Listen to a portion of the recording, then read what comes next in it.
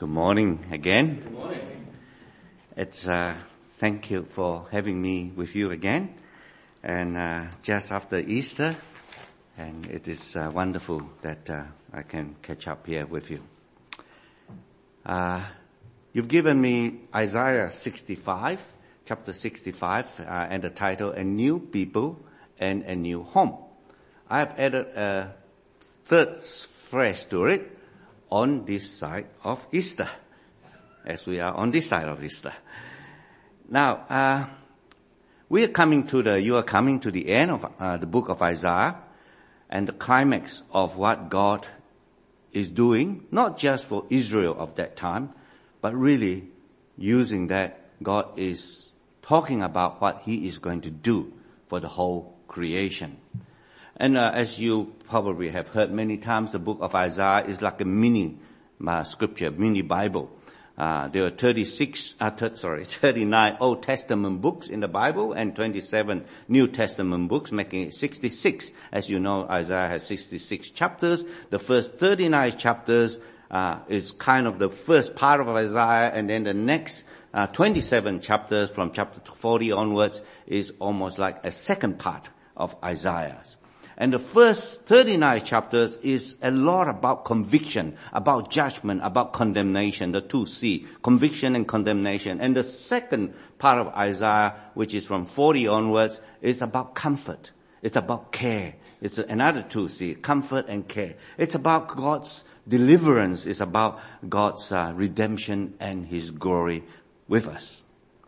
So, we come to the final chapters of Isaiah when we talk about new heavens and new earth. It reminds me of the final chapters of the New Testament, of Revelation. As we saw in Revelation chapter 2, John, the disciple, saw the vision of the 10,000 years, the millennium, when judgment was dished out to the evil and to Satan, and as we got, and as what we see, very well read, Colin, that is what God will do in these last parts of Isaiah. In the last portion of chapter 65 we read, and next week when you are to go into chapter 66. Now, as I said, while Isaiah is talking about Israel, in fact, Paul, the Apostle Paul, in Romans chapter 10, actually quotes Isaiah 65 and said that this really applies. God is also talking about the calling of the Gentiles, calling of people who are not Jewish in origin, such as you and I, into His family. Today I want to reflect Isaiah 65 in three sections. The first section, the first thing I want to talk about is actually the last section, which is on verses 17 to 25. It's about, as Colin said, good things are, happening now. It's about the last long session, of joy, of victory, of glory in new heavens and a new earth. And the middle section, which is around verse 6 to 16, is how this session, this new session is going to start, how it is going to start now. The kingdom of God is going to come. It's growing, it's starting, it's blossoming into the era of the fullness of the kingdom of heaven. And then I'm going to reflect on the very first few verses, which reveals about the God who speaks on these two sessions. Okay. Life is quite tough. Life is not meant to be easy, as one of our prime ministers said. It has many ups and downs. There may be periods of smooth sailing. And Ralph, thank you for the history on war, that only 8%, is that right, of our world history has peace. It has its up and down, and we may have some smooth sailing, but these times are often interrupted in our own lives by sadness,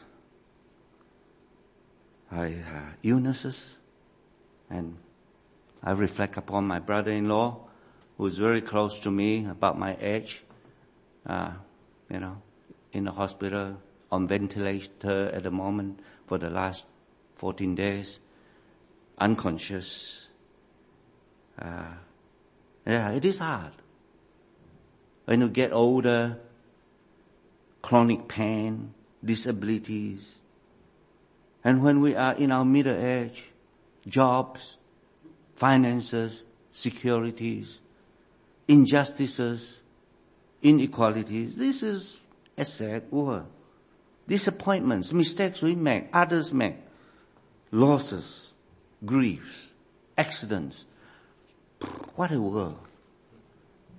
And for some people, this feels so entrenched, so chronic. It is really quite difficult. And even more so as I work in missions in the third world. I mean, Ralph mentioned about Afghanistan. The world, the media has almost forgotten Afghanistan. We're on to Ukraine now.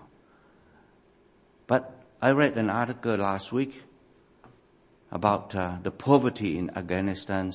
Half of the population, the United Nations said, are hungry in Afghanistan. 95% do not have enough to eat. Almost everyone. And this is in an article. It tells a story about this boy. His family was in debt as a result of the poverty. But he was lucky enough to be able to sell his kidneys in order to pay off the debt. For $4,500 debt. Afghanistan. I work a lot with people in Myanmar. We don't hear about Myanmar anymore. But as this is about 2 months ago, Christian family, because of the faith of that village, the whole village was burned, even though this is a very simple, basic house. It's a burnt house. Oh, this family of 6 jammed into that house, and the house has now got a leaking roof.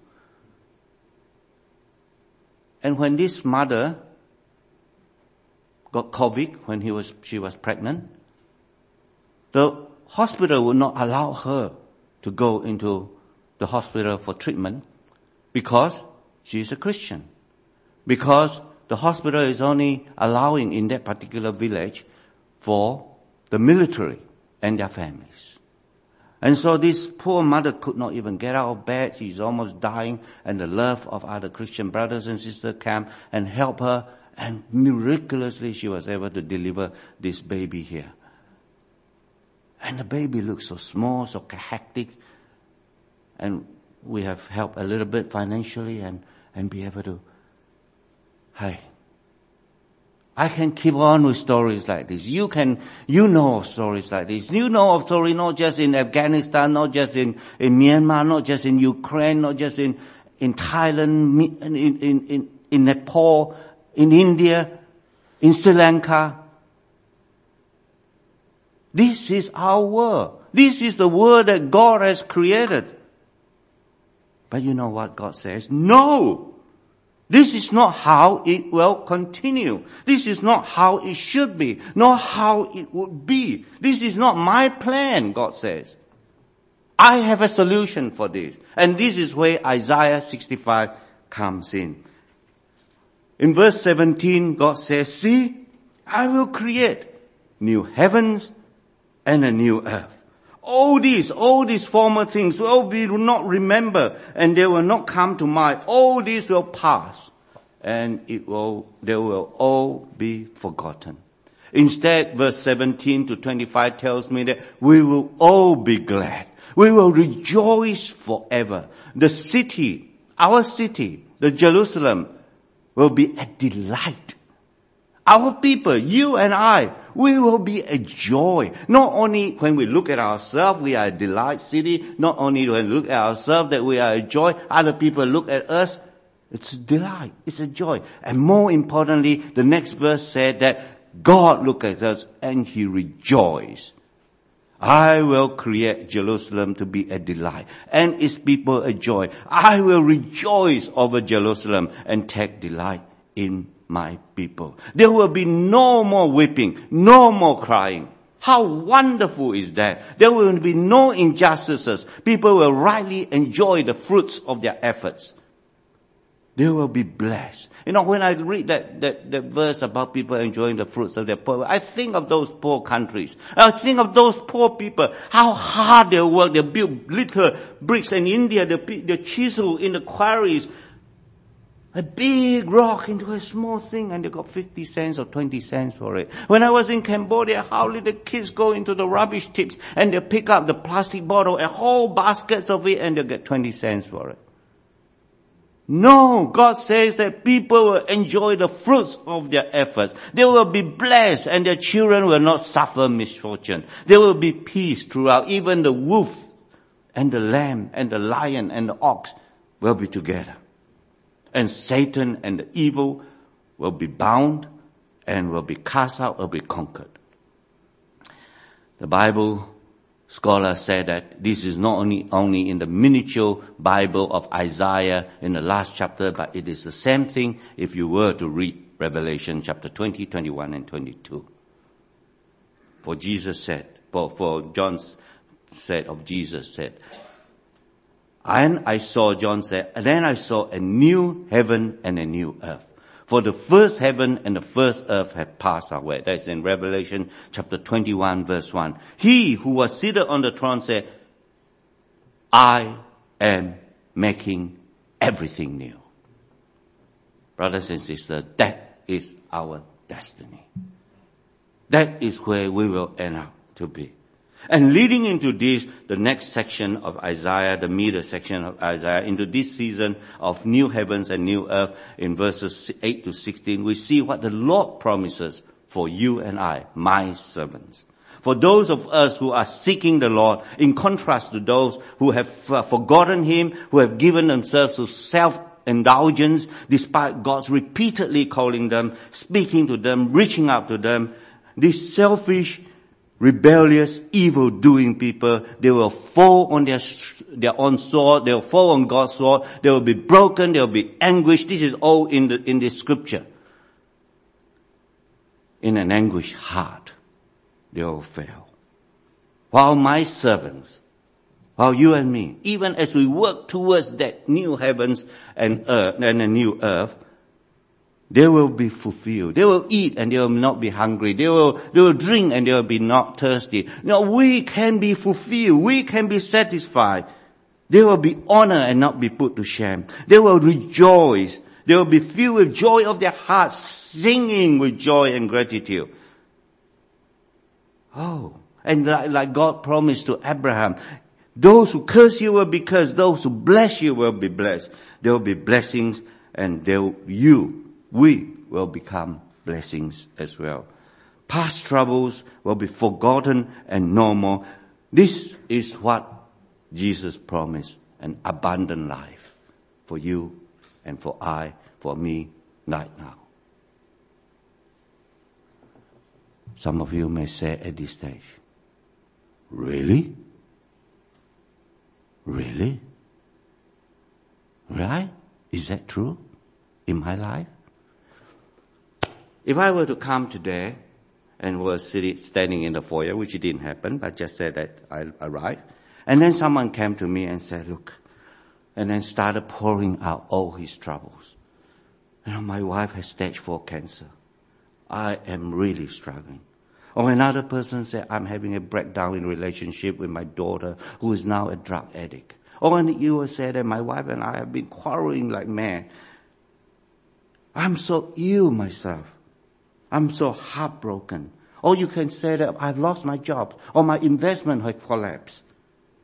And I said to you, I didn't say that, but let's say I said to you, I listened, I was calm, and I said to you, hey, don't worry, trust me. I promise you, all this will pass. I will fix it for you. Would you trust me? Can you trust me? I don't think you should. Because there are 2 conditions for this person to be able to make that promise and execute that promise fully. And the first condition is that I care. I care for it so deeply that I sacrificially will put my time, my effort, my resources, my money, my talents for you. Not just today, but for a long, long time. that I have a deep heart for you, and I will love you sacrificially. I can't claim that, and you know I wouldn't, even though I love you as my brothers and sisters. And the second thing, which is just as important, in fact more importantly, is that I do have the absolute, total ability to do this, to fix this, to create a new life for you. I can't. I don't have the magic wand or ability to do that. And so for me, for us, to really absorb these new heavens and a new earth, an abundant life of eat and not be hungry, drink and not be thirsty, rejoice, pouring out in songs from my heart. The person who tells me that, the guarantor of this promise, I like to know who he is. Can he do it? So, the first few verses of Isaiah 65 is very important, pivotal to me.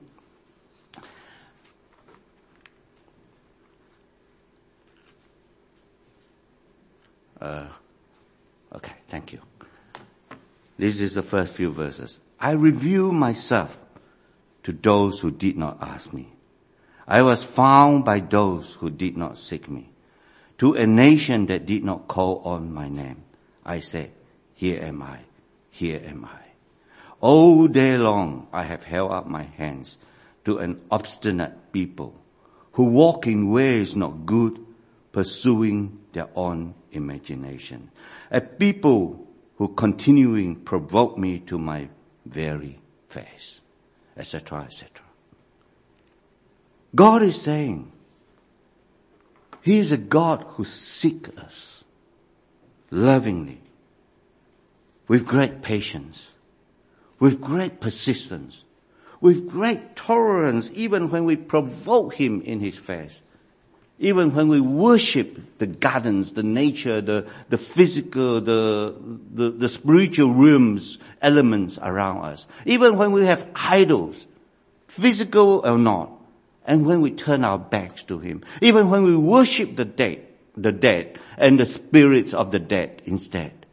When we indulge in impure things with our bodies, with our eating, with our behavior. When we say, I am holier than you, with our pride, with our arrogance, with our ignorance, even when we are like smoke in His nostrils, a fire that keeps burning, abusing Him, abusing God, insulting Him, wounding Him, contemptuous, and burning His heart. He said, I am a God that will still seek you, that held out my hands while you sin against me. Obstinate, rebellious, sinful, pursuing your own indulgence and gratifications. Even when you did not ask, when you did not seek, when you did not call on my name, I am there to be found. Now, as you remember, I added one part to the title, A New People, which is you and I, a new home, which is the abundant life working into the kingdom of God, new heavens and new earth, on this side of Easter. You see, when God says that, here am I, is He here? When God says, I reach out my hand to help you, did He? That's why Easter, on this side of Easter, for us, fortunate enough to be on this side of Easter, we knew He came to be with us. We knew that there was more substance and more meaning to the words of Isaiah 65. I have been reflecting over this last Easter, Psalms 22. I appreciate a lot about Psalms 22. And for some times I could not grasp Psalm 22. It's a mysterious and sad psalm. I'm going to put the next slide on. It's very small writings, I know, so don't try to read it. But I put it there for a reason, which I'll tell you in a minute. Okay.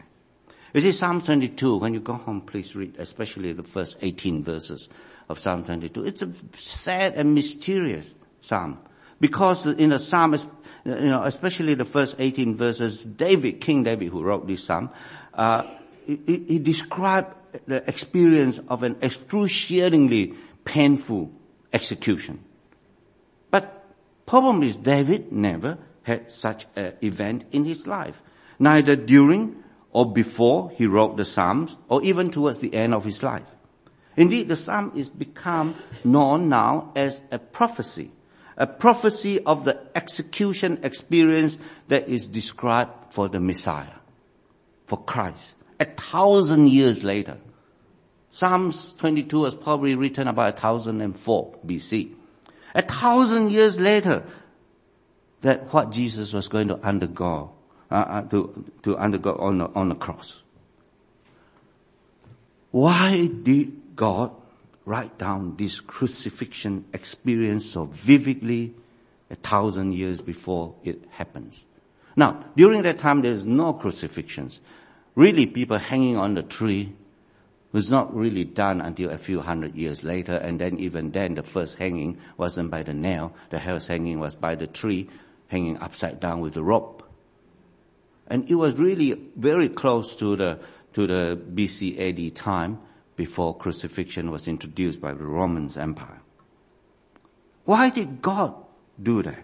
As I meditate on it, I felt, and if you read the Psalms, the tone, the atmosphere, the spirit of the Psalm, you will feel that God was pouring his heart out about the shearing pain, the tearing pain that he would be going through for us. God was, like we have memories sometimes of very sad things that has happened in our life. You see, God was able to have that memory not just backwards, but forwards. God can remember forwards. And he is remembering forwards that the King of Kings, how sad, how cruel, how harsh, how heartbroken his own journey on earth will be. And how it will lead to a horrific end for him. Psalm 22 and other prophecies like these, 300 of them, about the sacrifice of God tells me that this painful, loving sacrifice is not an accidental slip. It is not an unexpected, urgent necessity. It's not like needing to plug the hole in a sinking boat. It was a sacrifice of infinite suffering and love that is placed from eternity to eternity, thought through thoroughly again and again, considered deeply and committed to with the full knowledge of an incredible sacrifice. God said, here am I. I put out my hands. I call unto you. I seek for you. A mighty God. Sometimes I wonder, am I that worthy? I am humbled by this. I am here. As God vividly points forwards, pens forwards some of the details of his own sacrifice. And that's why I put side by side Psalm 22 and one of the gospel recordings of Jesus on the cross, which is John chapter 19. Please go home and read the two together, side by side. Psalm 22 tells me that Jesus said, the prophecy of who is Jesus, I am in a state of total helplessness. For trouble is near and there is no one to help me. That was Jesus. And you read in John 19 that the soldiers crucify him. In Psalm 22 it says that the dogs surround me, a pack of villains encircle me. They pierce my hands and my feet. And then you know the gospel story of how the soldiers dividing his garment. And in Psalm 22 it says that they divide my clothes among them and cast lots for my garment. And then about Jesus being thirsty, that was also in Psalm 22, that my mouth is dried up like a potsherd and my tongue sticks to the roof of my mouth. You lay me in the dust to die. Which is what John 19 says. the soldiers brings a sponge of vinegar to Jesus who was thirsty before Jesus bowed his head and gave up his spirit. Psalm 22 talk about the soldiers came and did not break the legs of Jesus. John 19 said that. And Psalm 22 said, oh, my bones are on display. And Psalms 34, another Psalm, says that he protects all his bones, that none of them will be broken. It's incredible how the two events, the prophecy and the actual events, line up with one another. But I want to read to you John chapter 33. John chapter 19 verse 33, which is very unusual. The soldier came because it was nearly the Sabbath day. They want the people hanging on the cross to die. And this was written by John, the disciple. As you know, he was the only disciple standing at the foot of the cross. The soldiers therefore came and broke the leg of the first man on both sides of Jesus, and who had been crucified with Jesus, and then those of the others. But when they came to Jesus, verse 33, and found that he was already dead. The reason why Jesus was already dead was probably because Jesus, unlike the other two criminals, were flogged, beaten very badly, bleeding very badly even before he went on the cross. So they did not break his legs. Instead, one of the soldiers pierced Jesus' side with a spear, bringing a sudden gush of blood and water. The man who saw this has given testimony. That is John talking about himself. And his testimony is true. He knows that he tells the truth, and he testifies so that you may also believe. That's a very unusual statement. Never seen in the gospel or any other writer. I am writing this down. Okay? This is what John said. I am telling you, I saw it. Okay? And this testimony I give is true. And he say again, he knows that he tells the truth. And then he says again, he testifies so that you may believe. John is almost saying, look, this is ununderstandable. But I am telling you, I'm standing at the foot of the cross and I saw this and it is true. What did he see? He see the soldier came and the soldier did not break the leg of Jesus, but instead they pierced the side of Jesus with a spear, bringing a sudden flow of blood and water. I think some of you may remember I was a cardiologist, retired. And as a cardiologist, I was away from the church at that time. I have been drifting away from the Lord for 15 years. I look at this and I say, what did this mean? Okay? What does this mean? In Psalms 22, verse 14, this is what the Psalm says. I am poured out like water, and my bonds are out of joint. My heart has turned to wax. It has melted within me. When I first read that Psalm 22, as I told you, it was a difficult psalm for me. And I said, that probably means metaphorically that Jesus was spent in energy, in life. I was poured out.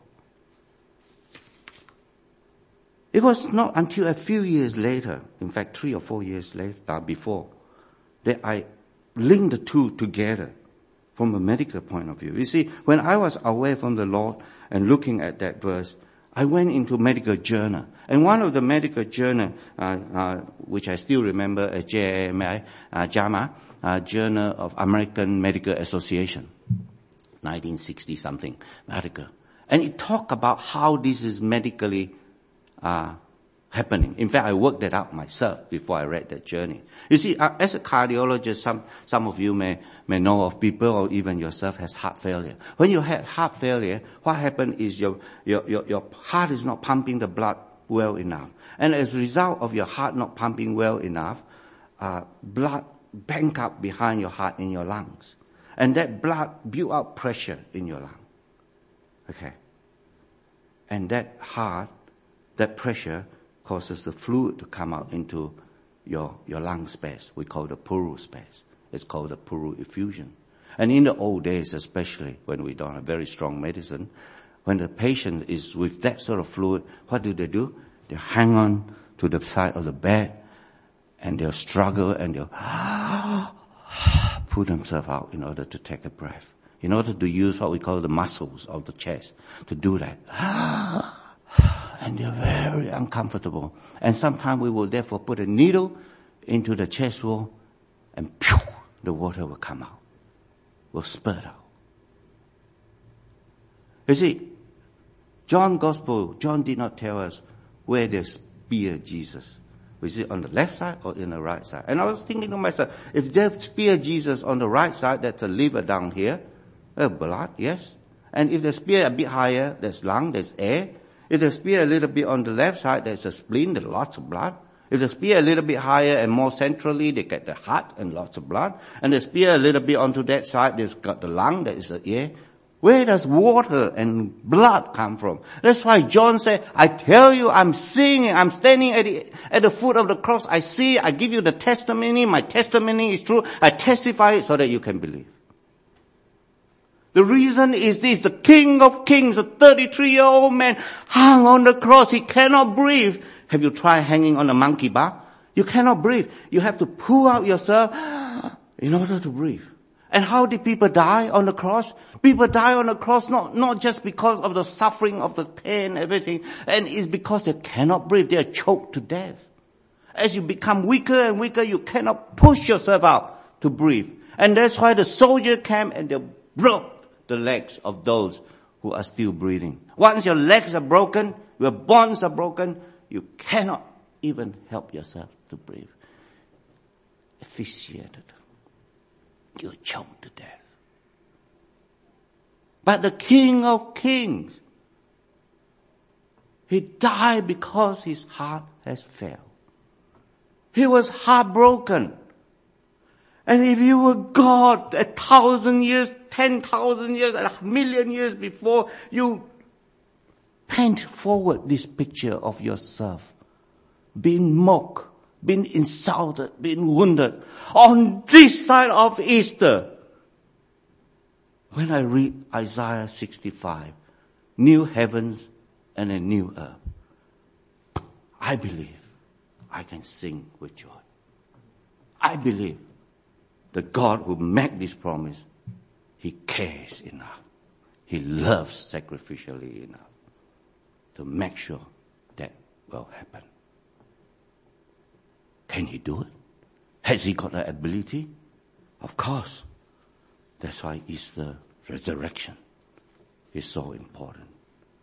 In the resurrection, Jesus tells us, I create life. I create a new life. I create a glorious body. I create something that will be eternal. I'm not going to talk to you about how I became a Christian again by the grace of God. It is because of the resurrection. My logical thinking about resurrection by the grace of God.